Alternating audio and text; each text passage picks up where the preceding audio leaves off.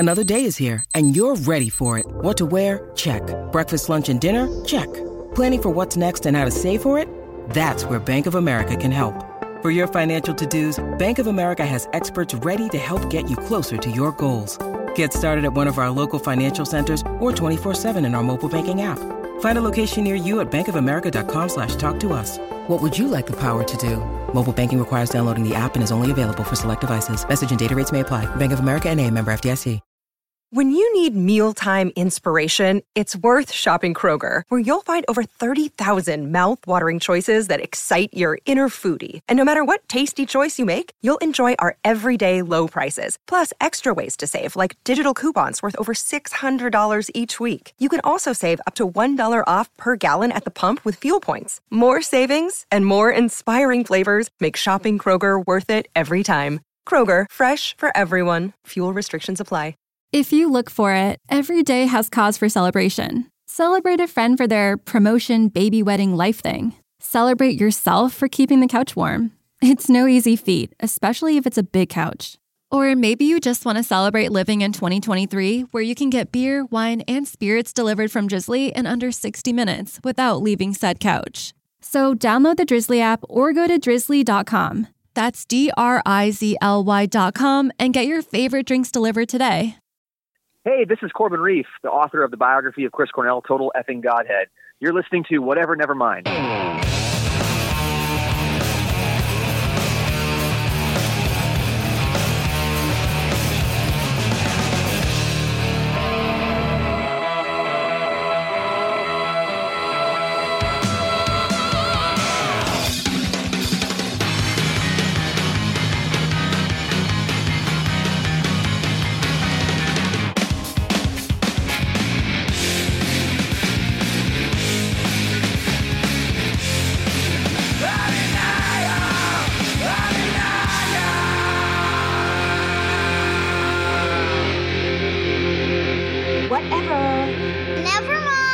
Like to welcome to the program Corbin Reef, author of the book Total Fucking Godhead, a biography of Chris Cornell. Any hesitation on throwing an F-bomb in the title?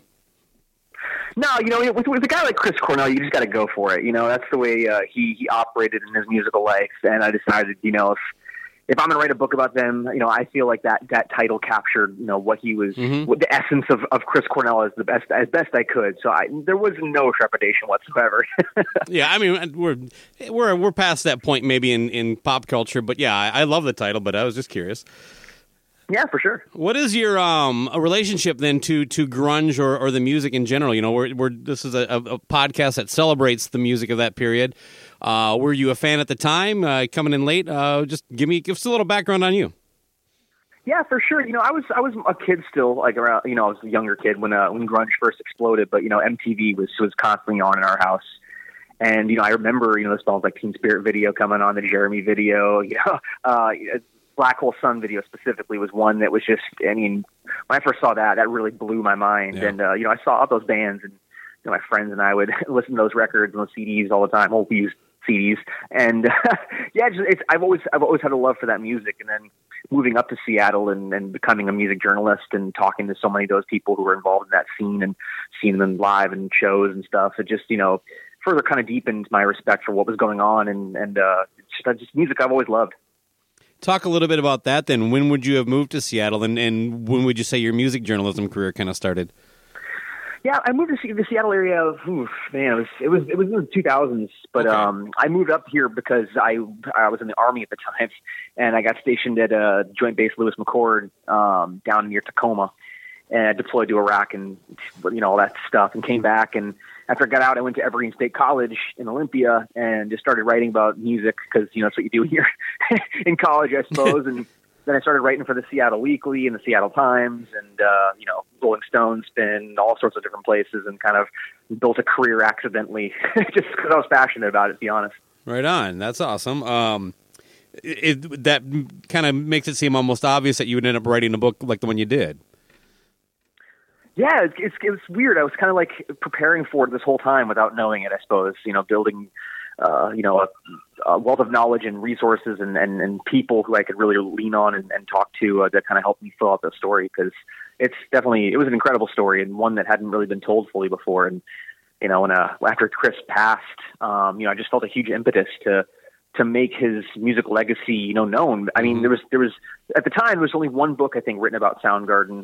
It was published in 1997 when they were still a band. They hadn't broken up the first time yet. Okay. But there's all these there's books about Nirvana and Sub Pop and grunge and Pearl Jam, and there's all these great books, and it's fantastic that there's written about them. But Soundgarden and Chris specifically got a short shrift a little bit in his life in that regard, and I just did what I could to kind of amend the record and let people know what his lasting impact would be. Out of you can broaden out as much as you want, but let's focus on the big four. Would Soundgarden have been your band out of those four? The Alice in Chains, Pearl Jam, Nirvana deal? I was like most people. I love Nirvana and I love Soundgarden, and Soundgarden. My favorite band of all time, to be candid, is Led Zeppelin, and I kind of equate Soundgarden to the Led Zeppelin of the Seattle rock bands. Nirvana's kind of the Beatles, the Pearl Jam's kind of the Who, and Soundgarden is Led Zeppelin to me. So that was what I gravitated to. Long guitar solos and loud, abrasive music that kind of goes on a long time, slaves and bulldozers, that sort of thing. I mean, that's just kind of what I like. So absolutely, I gravitated to them. Would that make Alice in Chains the Kiss? Well, they were like a hair metal band for a little while, so maybe they're the Motley Crue. I don't know. Yeah. It sounds like you're a little younger than I am. You mentioned you were a teenager kind of when this stuff broke. So 1992, how old are you? 92. I was way younger than that. I was must 5 years old. Oh, wow. Okay. Right on. So yeah, that's actually really encouraging. So you kind of got into the music after the scene, would have been basically, definitely past its pinnacle. Yeah. No, it was gone when, by the time I pretty much found the music and everything. Sorry, Sure. My dog is following me with a speaker toy. Go in the garage here. No, yeah, the music scene was pretty much, it had blown up. and you have no idea how many times dogs get involved in these things. He's a 13-year-old puppy, and he demands my attention pretty much all times. Right on. Yeah, but no, I was late to the scene, but I definitely I loved it from the time I saw it, and it really, like I said, had a profound impact. And when I got up here, starting to be able to talk to these people, Jerry Cantrell, Kim Thayil, all these different, Mike McCready, all these different people I've interviewed over the years. It just, I've just always had a deep appreciation for it, and kind of wanted to, place it in its history the best I could. Cool. You mentioned in your foreword that as litigation over Chris's estate started to get harder and harder to get people to open up for the book. Are there any specific examples you can get into without getting in any trouble? Or I'd rather not. I kind of left it the way it was in the book for a reason. It's just it's not really worth it to kind of hash all that out again. It was a fun and challenging and amazing process to put it together, and everybody who talked to me and everybody on the record and off, I'll always appreciate the fact they took the time to give me some knowledge or fill me in on some insights, and it was definitely a labor of love for sure. Cool. Let me ask you something that I've kind of brought up with a handful of the guests I've had on. Because as I go through each one of these records, I have to do some research and get stories about how it was made, talk to, do all the kind of digging, right? And as much as it's fun to kind of get sucked back to that time, I would have been in college when like Nirvana broke. So it was a real fun time to kind of have that change in music and kind of go with the flow. But aside from that, you're constantly reminded of people that we've lost along the way, you know what I mean, including right. Chris. But there gets to be a little bit of a darkness and a weight to this whole process, just from my end on what I'm doing. Now, as someone who actually developed spent the time in the research and the interview to put a book like this together, did you ever feel something like that yourself? Like it just got a little heavy just for a little bit, or? Oh, yeah, absolutely. That's kind of what, I mean, I think I might have been finished a little bit earlier writing it and putting it together had that not kind of been the case. Especially the last chapters, when you kind of know what's coming down the road. Yeah. And you're kind of, when you're writing it, you're kind of writing like in the present tense, because you really want to put people in the kind of place, where Chris was at in his career. So when I was writing about 1991, I wasn't thinking about what happened in 2017. I was kind of thinking about what happened in 1991. And in the process of doing that, it kind of made Chris just, I don't know. I grew a lot of attachment to him, and through kind of doing that, just kind of learning more about him as a person and talking to all these people that knew and loved him so much. But by the time it got to those pivotal kind of final chapters, it was very difficult, and it took a long time to kind of get up the gumption to put it together and do it with the respect and the justice that final act deserves. But yeah, no, it got to be tough for sure. One of the people that probably one of the biggest people to go during that time was Kurt Cobain, of course. Now there's some stories in your book and other ones that I've read that he could be just a little bit prickly on the topic of Soundgarden. Like, it seems like he liked the band, but for some reason, I mean, he was a little harder on Pearl Jam probably, but for the most part, he seemed to support the Seattle scene, with the exception of kind of those two bands. And I don't know, it just seemed odd to me that Kurt would have, I don't know, some kind of issue. Do you any backstory there that you can share? Yeah, I think that there's an element of Kurt Cobain when he was in the media that he kind of knew what he was doing when he was talking to journalists. They were looking for juicy quotes, and he was more than willing to play the game and okay. kind of pick fights with Guns N' Roses and do all sorts of crazy stuff. Well, that one I understood. Yeah. But I know he had a lot of admiration for Chris. I know he had a lot of admiration for Soundgarden. Ben Shepherd, as you probably would read if you for those who have read the book, toured with Nirvana. Soundgarden's bassist these days toured with Nirvana as he was supposed to be their second guitarist, but he ended up kind of working the merch table for a while, and he was really close friends with them. And when Kurt died, it really impacted the band in a tremendous way. They all had a tremendous respect for him, and I think that Soundgarden was around a lot longer than Nirvana. They were around since about 84, 85, and Nirvana kind of hit the scene around 89 or so. So they were kind of the big brothers of the scene in the first place. So there was definitely an element of looking up in some respect to what Soundgarden was by Nirvana. That was a fun part of the book, at least very well documented anyway, was because I knew Soundgarden had been around longer, and I had a little bit of understanding of their history even before I started this show. But it's really detailed, and it really hits home. Like, 84 to 92 is a long time. Just how much long time. I mean, they and you don't really even if I knew it back then. I don't think I ever really tied it together until I read your books. They have quite a bit of history ahead of those guys. Yeah, they really did. It's so funny that Soundgarden ended up being like the band that broke out kind of last. Super Unknown hit in 94. Nevermind already came out in 91. Pearl Jam's 10 had come out in 92, I believe. And what? Not to slight Bad Motorfinger, which is I'm going to go on record as saying is Soundgarden's best album. Super Unknown's their best. I'll say Bad Motorfinger is my favorite. But it took them quite a bit of time to break out to the to the degree those other bands did. I mean, even Alice in Chains. But they had it was a long haul between going from independent record label of Sub Pop to then another independent record label, SST, because they wanted to make a record for the same label that made Black Flag albums and Minuteman albums. It was kind of important to them, and then they go to A&M and they do their major label thing in around '89. So they had a lot of road ahead of them before they kind of hit the major national consciousness. Okay. One of the things that you touch on in the book too, that comes up in other things that we've done, is Hiro Yamamoto, of course, quitting the band after the Louder Than Love, I think, tour. But I think touring was one of his reasons for not wanting to do it, but yet he continued to stay in the music business. I always thought that was a bit conflicted. Yeah, it's interesting. It's so funny you bring that up. The last show I saw before the quarantine happened, I was supposed to see the Strokes, but the last show I ended up seeing in February, I think, was Hero's band Stereo Donkey in Bellingham, Washington, and it's like a fun surf rock band that he's got going on up there now, and it's he's still doing it, still hitting the bass and sounding great. They must not tour. Yeah, no, he keeps it close to home these days, I think.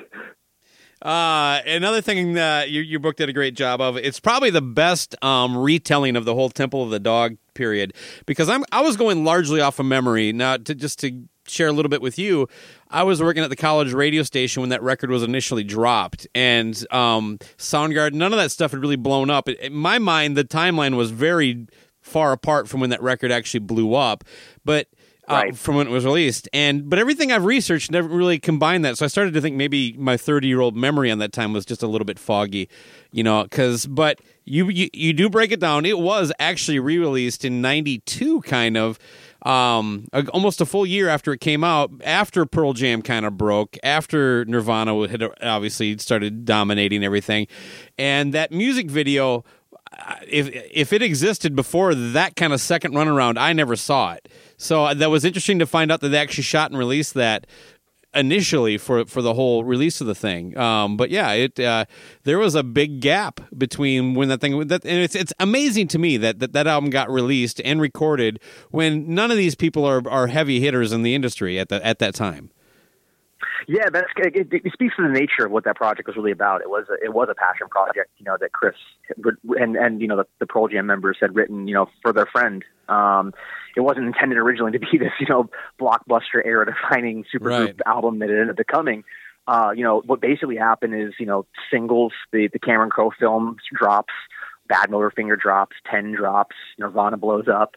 And all of a sudden, the record labels remember, oh, hey, they made a record together, didn't they? So they bring up they actually filmed the music video before, but they recut it with more footage of Eddie involved, looking wistfully off into the reeds and stuff, and put it into the and the MTV rotation, and then the rest is history. Yeah, that record. What are your thoughts on that? I adore that album so much.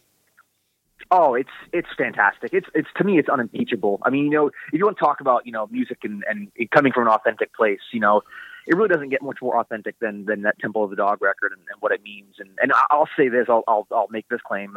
It's something I actually really do believe is that Call Me a Dog on that Temple of the Dog record is by far, I think, Chris's best vocal performance across his career. You call me a dog, well, that's fair.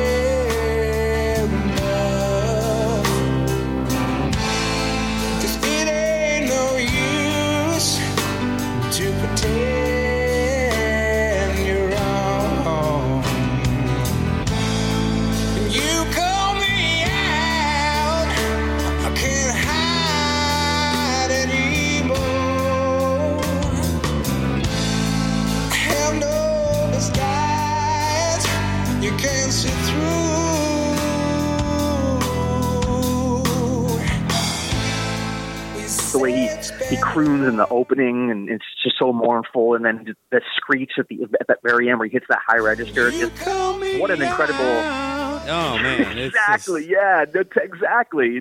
But he works for it, He really, he builds to that moment, and it's just so cinematic. I really.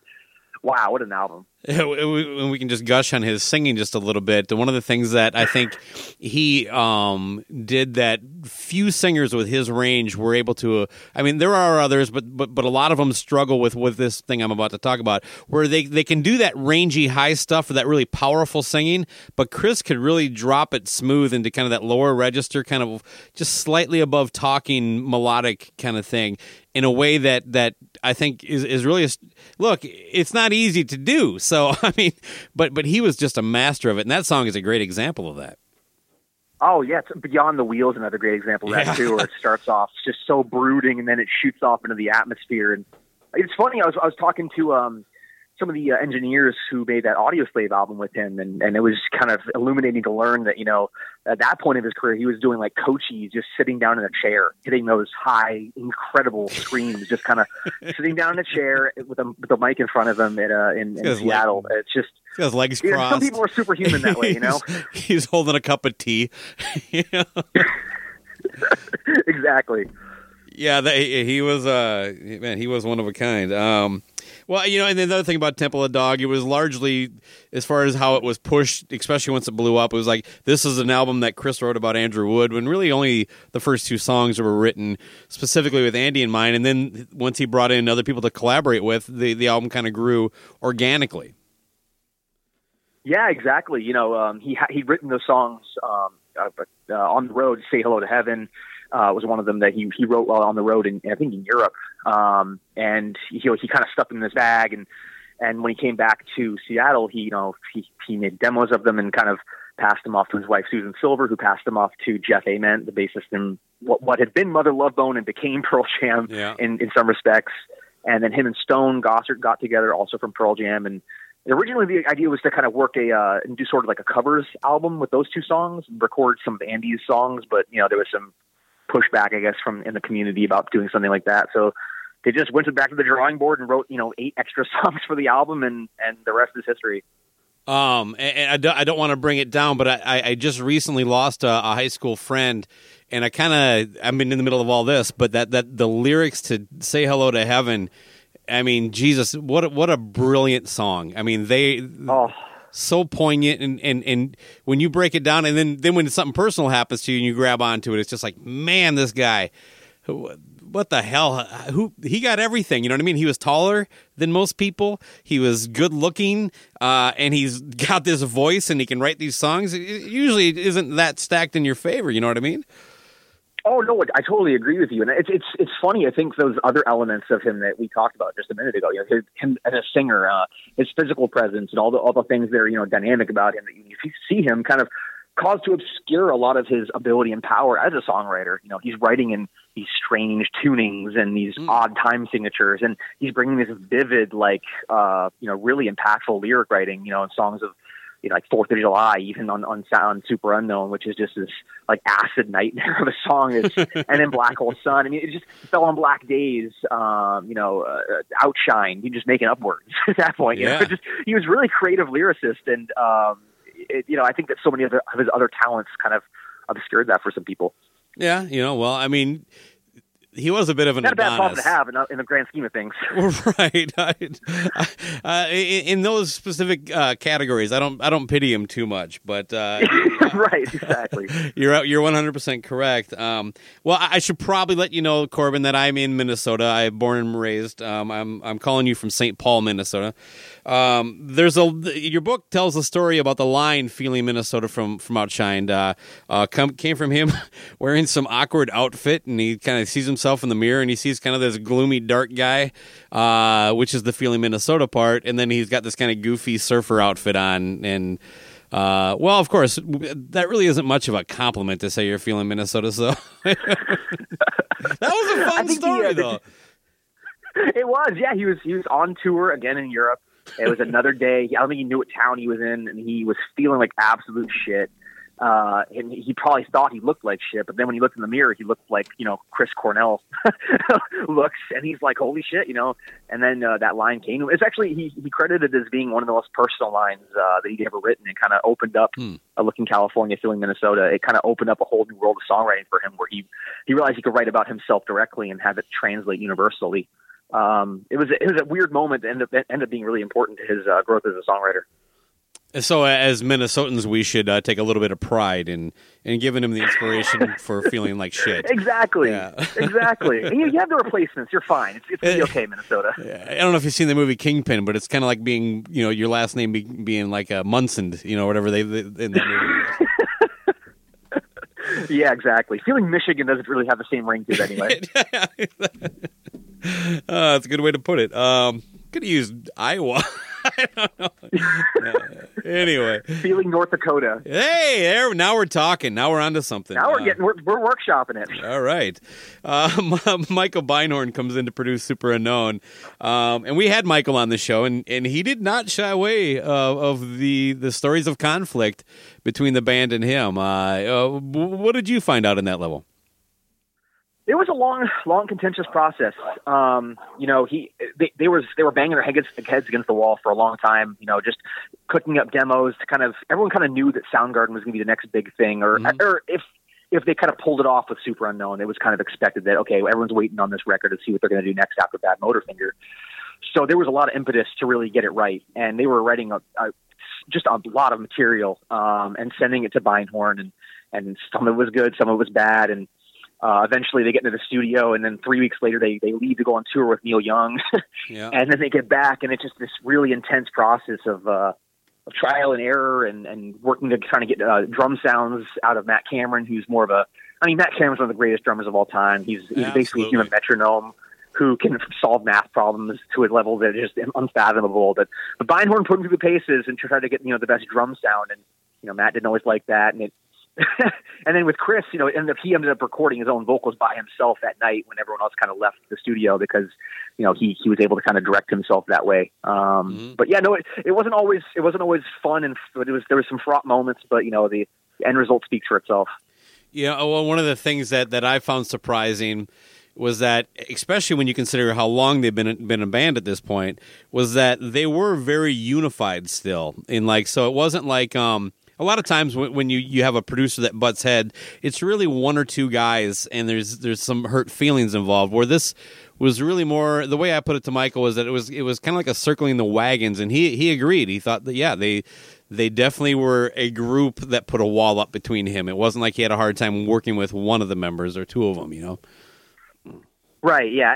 And yeah, they were definitely a unified front for the longest time. And, the music and the purity meant the most to them. And they were a tight group. They'd known each other for so long at that point too. They had a really great shorthand and the chemistry between them. And, when you've been in a van with someone and getting, doing things like getting busted by the DEA in Louisiana, 3 years earlier, it kind of tends to bond you together. And when an outsider comes in, it's definitely hard to break through those walls. Yeah, it definitely can be. But it can also, like, when you've been in a band for 10 years, you can get kind of sick of each other and I'm so sick of this guy getting all the attention in the studio or something, So whatever. It's refreshing to see that they were at least together as a group. I think that definitely. And also conflict like that can actually help the creative process. But I think they also have a really deep mutual respect for each other's talents. Chris was talents undeniable, Matt's talents undeniable. Ben was bringing some incredibly interesting songs at that point. And then Kim Thayil is one of the most incredible texture guitar players to ever, just do it in the metal, rock realm. It's, and then I think there was a lot of respect for each other's abilities and it kind of translates when you hear the music. Yeah, you can definitely, and that's a really great point too, because the more you research this band, the more that comes home that there really wasn't like, as the band grew bigger, it wasn't like Chris' star. It was like he was trying to pursue that as much. He seemed to generally like collaborating with almost any project that he worked on. Yeah, he was a great collaborator, and it's interesting that when people for the longest time thought Soundgarden, the first face they would see was Kim Thayil. He was the one in the guitar magazines a lot of times. Yep. Chris had his great solo career, but in terms of Soundgarden, Kim was kind of one of the more identifiable figures of the band. But Chris is a collaborator. He worked with so many different people through the years. Writing this book was almost like it was like a who's who of rock history that you worked with. From Johnny Cash to the Rage Against the Machine guys to even working with Timbaland in 2009 on that Scream record, which was panned, but it was an interesting choice. I'll say that. It's not the greatest album in the world, but if you want to do something different with your solo career, which he did, his solo career is very fascinating because it was very, very different from basically every other music he made. From adult contemporary to the kind of hip hop influences, and then kind of acoustically, with Higher Truth near the end of his life. He was always kind of willing to go down paths in his solo work that were very unexpected. I am a big fan, even when I don't like the output, of just an artist doing that. I just try something. Why not? I mean, I'm with you. I don't think it's that great of a record, but it's not as bad as it gets talked about sometimes. We got King Animal 3 years later. Everyone was fine, Yeah, I guess. All right. Well, for Down on the Upside, they kind of kept it in house. They brought in, I'm sorry, his name is Adam Casper. Adam Casper, yeah. All right. I'm doing okay there then. And he was basically the in-house engineer at Bad Animal Studio, so he worked with them on Super Unknown. But they co-produced it with him. It was surprising to hear how fractured. Now at this point, maybe the band is starting to get sick of each other because they're really not working together a lot on this album, right? No, I mean, not really. There was kind of a confusion for a while that, Kim thought they were doing rehearsals for a next album, and they were like, Kim, the record's almost done. There was definitely some communication issues going on at that point. Not the way to find that message out. No, exactly. I mean, 1996, when they were working on that record at Stone Goss's studio, Studio Litho, by that time they'd been together for a long time, and I think that, there was an element of, looking for new things, new worlds to conquer. The scene in Seattle had been kind of collapsing. They weren't the necessarily the hot new things anymore. And I think that it just, is one of those cases where, just time got the best of them. And, after the end of that album, when they broke up in Hawaii, I don't think anyone saw that coming, but it was, I think it was just kind of an example of a band who kind of ran out of steam for a little bit and needed to kind of explore new ventures. Yeah, and I'll save it the story for a tease to help sell maybe your book for anybody that listens. But I had never heard that story about how the last show went down. So that was really some great insight that somebody who reads the book can get. There you go. Yeah, check it out for sure. Well, now, before reading your book, I had heard that Chris largely kept his drug and alcohol use pretty much in check during most of Soundgarden's prime time. Your book kind of confirms that, but it sounds like basically after the breakup of Soundgarden, that's when maybe some of the the mental issues that he's probably had to kind of work around with most of his life start taking over, and then of course the substance abuse kind of starts to pick up there, and that wasn't the most comfortable thing to read in your book. No, it wasn't. It was the most uncomfortable thing to write about as well. Near the end of when they were kind of working on Down on the Upside, Soundgarden always kind of been a drinking band. They were, they always had that reputation, but Chris was kind of drinking more and more near the end of Soundgarden, and once Audioslave started in around 2001, 2002, he started getting into different sorts of substances, opioids and things like that nature, and eventually went to rehab. And oddly, he went to rehab for twice as long as he was supposed to. He stayed for like 2 months rather than one. And he got clean. Actually, they checked him out of rehab specifically to film the Cochise music video, and then checked him back in, and he completed his treatment there. And it was something he battled with. And it was a part of who he was. And you mentioned the Audioslave thing, and I had forgotten some of that drama because it was reported back in the day that it was such a poorly kept secret that they were getting together that I knew about it in Minnesota. But then there was a bit of a split for a little while. Then all of a sudden it's back on. You kind of detail that in the book. Yeah, it was weird. They had a management issue. Basically, it was they both had different managers, and they couldn't agree on which management team to go with. So they both fired their respective managers and hired a new management team. And Chris worked out his stint in rehab, and then they were able to get that record out. And it leaked too. That record leaked for back when that was a thing. Time. Yeah, exactly. Someone had gotten hold of the files and shared them online, and song titles were wrong, and there was poor mixes with scratch vocals and stuff. So there was a lead time where people kind of had a chance to listen to this music and didn't feel exactly positive about it in that way too. So when the record finally hit, I think people were primed to tag it as a supergroup. Also, the leak had happened, so it wasn't necessarily fresh, and they didn't get the biggest reception coming out of the gate. But I think that time will vindicate that record because Show Me How to Live, Gasoline, Getaway Car, The Last Remaining Light, Shadow on the Sun. Those are incredible songs, and they deserve their due. Did you over the course of researching, did you find out who leaked it? No, I didn't. There was some theories, but I couldn't confirm anything, so I wouldn't want to say. I want to put him on blast. Even if I say, can you share an unconfirmed theory? Well, I'll tell you, it had to be someone who had access to the tapes, is what I'll say. But I wouldn't be able to verify anything. Okay. Did you hear it? Oh yeah, you could still find the if you dig deep enough on the internet, you can find the leaks and the scratch vocal stuff on YouTube and different downloading sites and things. It's out there. I wonder if when someone reads that book now, like that someone younger, or someone that just didn't pay that much attention to this stuff, to understand how big a deal that really was. Yeah, it was tremendous. I mean, back then, a leak could destroy you. I mean, it would all this time, months and hundreds of thousands of dollars. Like even just the Cochise video, they not even take into account what it cost to record the album with Rick Rubin of all people, who's not cheap, in LA. For the time they did rehearsing, but just the Cochise video cost $750,000. Oh, that's amazing. To have a leak happen and kind of hurt that rollout. I mean, it didn't hurt them, and it went multiple times platinum, so didn't hurt them too bad. But I mean, it definitely didn't help things. And the visual of Chris doing press interviews in treatment was pretty amazing. Yeah, you got to do what you got to do. He was a guy who took his responsibilities not too lightly. He was willing to even admit where he was when he was on the phone at the payphone at the facility talking to these journalists, and shout out to him for that. Would this still been in the day when like prepaid phone cards were a popular thing? Was it using that? Perhaps. I actually don't know. Another thing that I kind of forgot about, that Cuba gig, that was a really big deal with Audioslave going to Cuba. Oh yeah, no, absolutely. I mean, it was a massive concert too.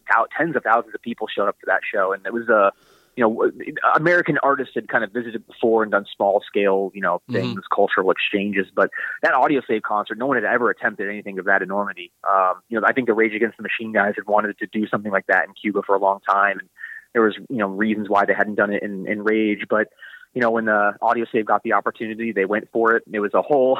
It was like a military operation trying to get that whole thing put together. But ultimately, it kind of broke down that barrier, and more bands like the Rolling Stones and normalizing our Cuba relations, as America has in the last 5-6 years.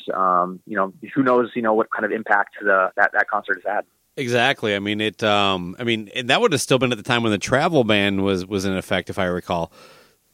Yeah, exactly. They had to hire like Cuban stagehands, Cuban film crew. Like everything had to be done like in the island, and then they couldn't like take money. It was a whole just a logistical nightmare to kind of get it put together. But in the end, it worked out. And if you get the DVD, I would definitely watch it, because it was one of the I've seen it. First it's few great. Occasions. Yeah, it's one of the first few occasions where they started playing like Soundgarden songs, Rage songs in their set, together, and that's fantastic. And you mentioned that, like, when he first went into treatment here, he's fairly new to the band with the Audioslave guys, and they were very supportive and were actually involved in his intervention. I don't know that much about them as people, and I don't recall reading it in your book. Were they kind of straight edge dudes, just casual drinkers, or what? Do you know anything on that level? Not really. I didn't really kind of go into that. I'll say that they really did have his back, and in a real and profound way. I think all those guys really stepped up, and they had their own different things in their past with different people, and they when they kind of got Audioslave together, it was important for them to stand behind Chris, and especially Timothy Comerford. He really of all the people in that band was went out of his way to help Chris and be there for him, and I think Chris always really appreciated that. Yeah, it was reassuring, I guess, because with rock music, there's just being sober, but having to go back to that career can have its own, I don't know, hurdles, I guess. But oh, for sure, yeah, no, absolutely. When did Chris divorce Susan? When did Chris and Susan get divorced? Maybe I should say it like that. Yeah, I think it was around 2004 or so. I'm saying, say it again. Like, was it just before Audioslave, or? It was during the Audioslave era. They did. And he got married to Vicky fairly fast after that. Is that right?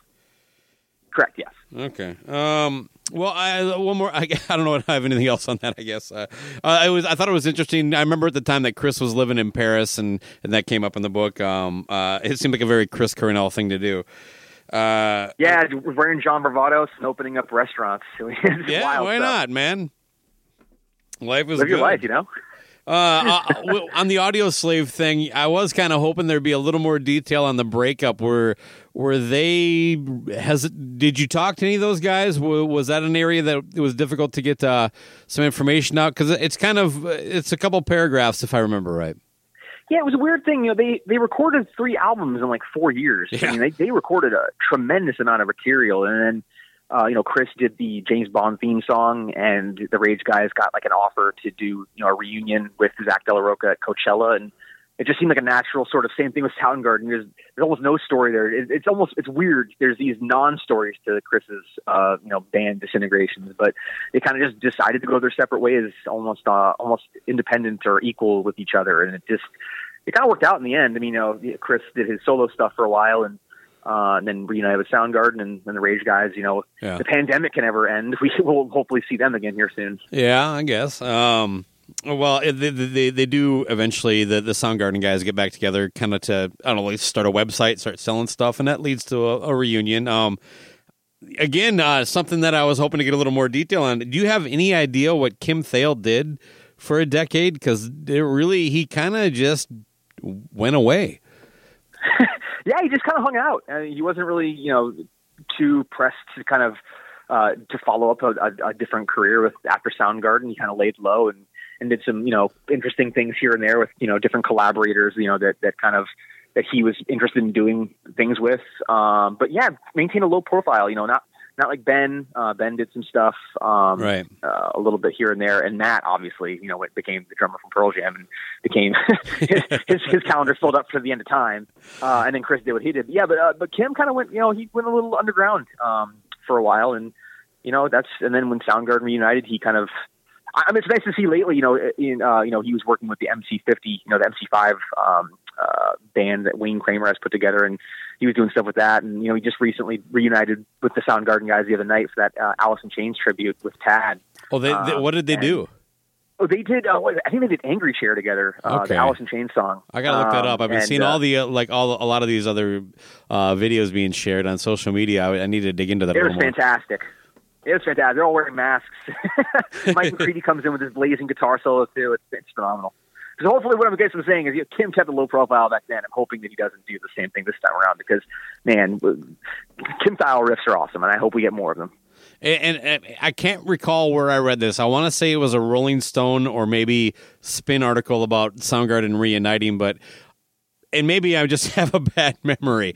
I swear there was a story like at the time when they first started meeting to kind of get the business stuff in order and all that kind of thing. Like Ben Shepherd was living in like the office of a friend's bar. Yeah, he'd fallen on rough times for sure. I think that he had said like in an interview that he was homeless, and like that was kind of overstating it to some extent. Okay. But he wasn't in a great place. And then he came back in Soundgarden and kind of put things back together. But it was that decade between Soundgarden's end and Soundgarden's renewal was very tough for him. Like he got his bass that he used on all the Soundgarden records stolen. He had he made a record that got wiped or it got stolen or something too. Like the masters were taken. Like it was a long road for that guy. And I was so happy that when that band reunited and he got a second chance at that stuff. Yeah, I mean, he's a super talented guy, too. You know what I mean? He's not just the bass player, if you get what my drift. No. And he wears the bass really low. Yeah, he definitely does. Look at the writing credits on Down on the Upside, and you'll see Ben Shepherd's impact. Oh, yeah. I mean, and it started on Super Unknown. He had some key contributions there. When I did talk to Michael Beinhorn, I professed my love for the song Half. I know that kind of gets dumped on as kind of a throwaway track by some fans. I think that song is fantastic. We can disagree on that one, but that's I like Head Down. Head Down's good. But, yeah, that too. Yeah, exactly. And they just, I don't know. Okay, fair enough. Well, but before I get to the next chapter, let me ask you this: did you hear the Ultra Mega OK remix or the proper remix that Jack Endino did? I assume. Oh yeah, absolutely. I have it on vinyl in my office right now. It's phenomenal. It's night and day. It's like I've owned that record since basically I got into all this music. I bought everything, and I just never gravitated to that record. Jack Endino made that record sound like Soundgarden. Yeah, I think the remastered version might be, probably. I mean, personally, I would say Bad Motorfinger, Super Unknown, then Ultra Mega OK. Like for me, like I mentioned earlier, I love Led Zeppelin, and that's the most like Led Zeppelin-iest Soundgarden album in a lot of ways. Yeah, I suppose. Over Louder Than Love, huh? I think so, personally. I think that Louder Than Love can do with a remaster, if we're being kind of completely honest. There's some low end lacking on that album, I think. Oh, I'm down for that, man. Yeah, I think that it could add some new dimension to that one if they ever get around to it. Kind of messed up that I think it's pretty obvious, but I think I've even seen Chris state this that basically Big Dumb Sex is probably their poppiest, catchiest song, and it has the word "fuck" in it 47 times or so, whatever. Yeah. But that's the thing. Like he wrote that song, and it was like obvious. Like if he had written probably different lyrics, that could have been a huge breakout rock hit. But It's just like the integrity of the band or whatever. He like couldn't allow himself to do that. So he had to write like a toss-off song instead about don't you want to thrill me? All the innuendo that he put in there. It's just that's the way he rolled. And the song "Loud Love," I use a snippet of it as the show intro, but it's one of my favorite intros of all time. That part where the feedbacking guitar just kind of morphs into this high pitched scream of Chris, where you almost don't even know where it transitions from guitar to his voice. It is like hair in the back of the neck moment for me, man. Sometimes I listen to that song and I get just past that intro and I hit back. I'm like, gotta hear that again. Totally agree with you. Unless people think that I'm trying to slander Louder Than Love here. I love that song. I think I agree with you completely on the introduction there. Just the way that wail goes in and that so like good. underlying riff. But even more than that song Gun. I mean, if you saw Soundgarden live and they played Gun, you would remember it because it starts off slow and sludgy and whatever in the beginning, but then it like goes in this break in that clip near the end, and it is one of the most mind blowing experiences you'd ever see in your life. So good. Getting to kind of the downer of this thing, Chris dies, of course, on May 17th, 2017. I saw them on May 13th, so 4 days before he died. I was covering the show for Decibel Geek, so I had a photo pass, and so I got to see basically kind of my heroes right there. And so when I heard the news, obviously it was pretty jarring. I was like, holy fuck, I just submitted these to their management. And now the guy, so it just really was. I think almost across the board, it was unexpected for everybody involved. You know what I mean? Right, totally. No one saw that coming. I was just shocked as everyone else. I was working at Uproxx at the time, and that morning it was awful having to write stories and kind of contemplate what that meant. It came so far out of nowhere that to this day I think that people are still trying to come to grips with it. I know I'm still trying to come to the grips with it, and I wrote a book about the guy. It was such a tragedy. It remains such a tragedy. Yeah, I read your breakdown on it 3 times, and because it kind of unearthed that kind of unsettled feeling I had about the whole thing, and now I feel like less connected to it. I don't know if that's the right way to say it. It's even more mystifying, I guess, just going through that. Let me ask you this. You talk about how after the last show, the band gets in the bus and starts heading towards the next city for the show, where Chris actually goes to a local hotel. Was that normal for them to just split like that? It was, yeah. The band traveled by bus, and then Chris would kind of travel independently of the band. Like he'd flown it. He had like a few days off before that gig, and he was in New York. I think he flew back into Detroit for that show. Okay, and he was going to stay the night and then go to Columbus. I think the next gig in the solo. I think by plane. And you mentioned the Instagram post, which I saw that day, which made it really did, especially anybody that like, oh, hey, there's Chris Cornell. He's like posting like how fired up he is to play this show, and the next morning you wake up and you hear the news. It is just mystifying. Yeah, and honestly, it will probably forever be mystifying to so many people. It's just one of those things where you as much as you can look at it from so many different perspectives, it will always leave question marks and make you wonder what could have been and what might have been different, if other circumstances. And you could drive yourself crazy kind of doing that. I've lost people in my life to that, and some of the book is dedicated to some of those people. Sure. And I try to be as respectful of what that meant as I possibly could in the book, and I hope that people at least will understand what happened, even if they can't understand the why behind it. That is kind of the difficult thing. So hopefully I'm being respectful when I ask questions like this, because I'm not a guy looking for salacious dirt, but I'm just more or less trying to get some understanding, and all this stuff. Is there any idea do you have any idea, I should say, how long it would have been from like when Vicky actually talked to Chris for a little bit, and then from that moment to when the bodyguard tried the first time, not when he kicked the door down, but when he tried to get in and found out that the door was locked from the inside. Like the timeline's a bit hazy on all that stuff. Yeah. To be honest with you, I think I have to look back at the police report and everything. I couldn't come up with an answer off the top of my head. Okay.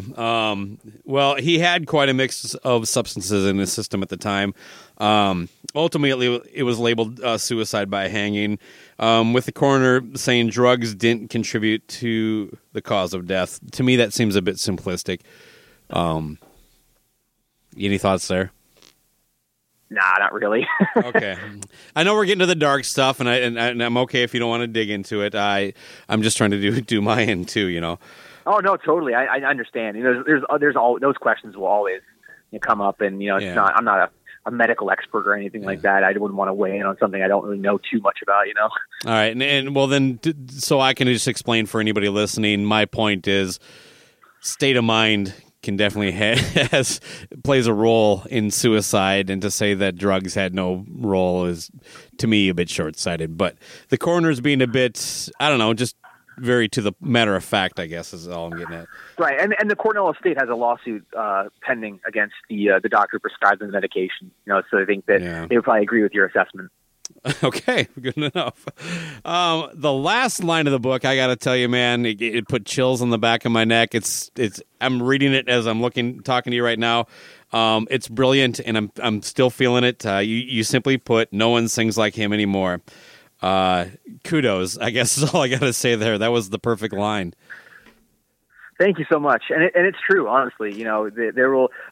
I'm not going to give too much away, but you know, I attended the tribute concert that it was held in 2019 in the LA Forum, and all these great, phenomenal, world-class performers came on stage and sung all these Chris songs, from Soundgarden to his solo career, Audio Slave to Temple the Dog, and you know, Brandi Carlile and Dave Grohl and Miley Cyrus, and just unbelievable singers. You know, Chris Stapleton, but you couldn't help but feel, you know, at the end of the day, you know, if the guy walked through the door, he would have dusted them all.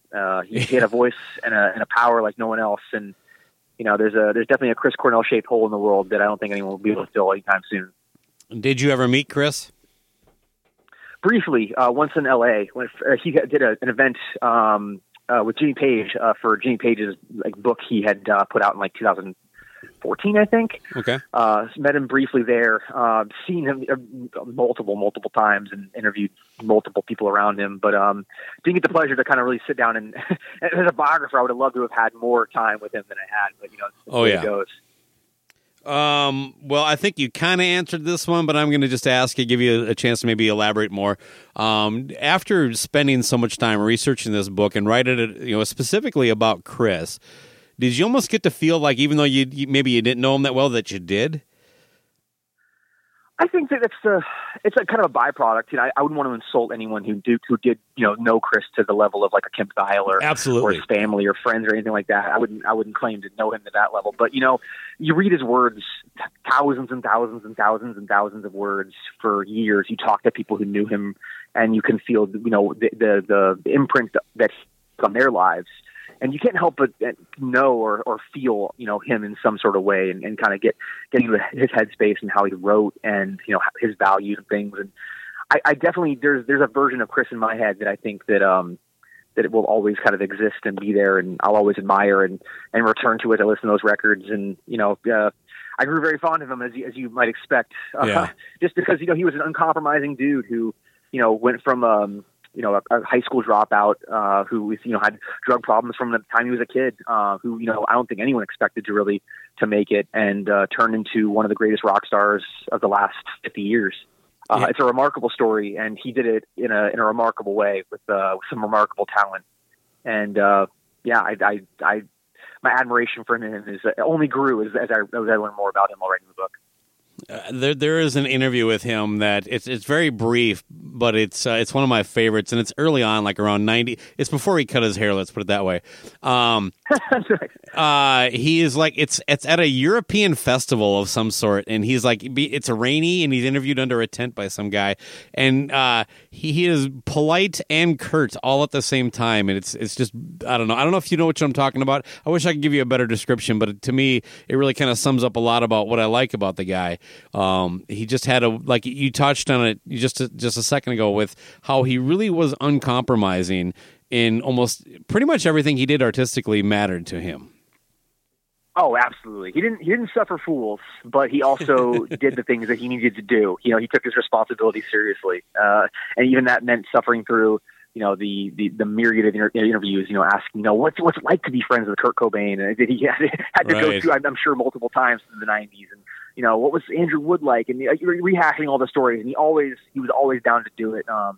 He may not always give the most verbose guy, but in the times that he opened up, he was very revealing, and you know, he kind of gave you glimpses of himself. But he was also very private, very, very, especially in the '90s, very, very private dude. To the point where he's like shopping for records at Easy Street here in Seattle, like after hours, with a ball cap pulled down, just to kind of some semblance of, you know, privacy. And you can imagine being Chris Cornell living in Seattle. You know, he's like 6'2" or whatever. It's hard to miss that guy. Exactly, it'd be pretty easy to pick out, even in a crowd. Sure. But Corbin, I had a blast. You're actually very good at this. You should do more of these. Thanks, man. I appreciate that. Yeah. You're very entertaining. You add some insight. I guarantee the listeners are going to love it. So thank you for coming on. Thank you for your time. People, you can find the book Total Fucking Godhead everywhere, right? Yeah, everywhere. Amazon, independent record stores, independent bookstores, wherever they buy books, you can find that book. I'm sure that you. I hope that you enjoy it if you do pick it up. Yeah, and I'll give my own endorsement. It's one of the better rock biographies I've read. It's very thorough. Like I had told you before we started here, there wasn't a lot of like questions I came away with because you did a really good job of kind of detailing most of the things that are important in Chris's life. So, well done. Well, thank you. So I'm so stoked to hear that. I appreciate you, and thanks for having me on. I do appreciate the opportunity to talk. Yeah. All right. Right on, Corbin. Anything else to pitch? No, that's it for right now. I might have something later, but we'll be in touch. Okay. All right, Corbin. Have a good evening, man. You too. Thank you so much. I appreciate it.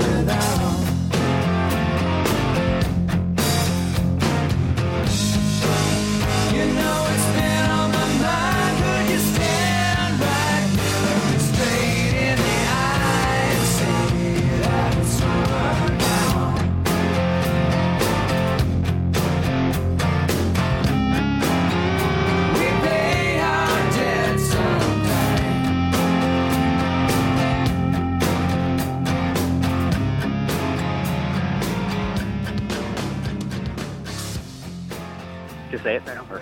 Well, but say, hey, I'm Corbin Reef. I'm probably the best-looking guy you've never met. Something like that, you know, whatever you want to say, like however you want to promote yourself, like. It's NFL draft season, and that means it's time to start thinking about fantasy football. FantasyPoints.com features industry-leading experts and prognosticators using proprietary hand-charted data to help you score more fantasy points. FantasyPoints.com is the place to go for whatever kind of fantasy football you play. Whether you play fantasy football, daily fantasy sports, or do a little bit of everything, Fantasy Points has the meticulously researched content to guide you to victory. And why wait for the fall? Fantasy Points also covers the new spring football league, the UFL. Join the guru, John Hansen, Scott Barrett, Joe Dolan, and other massive names in the fantasy football universe with an exclusive offer. Use code Pantheon for 15% off any Fantasy Points package, including the all-in package, with access to every article, tool, and data nugget that Fantasy Points has to offer. That's fantasypoints.com and code Pantheon for 15% off at Fantasy Points. Fantasypoints.com. Code Pantheon. Score more fantasy points.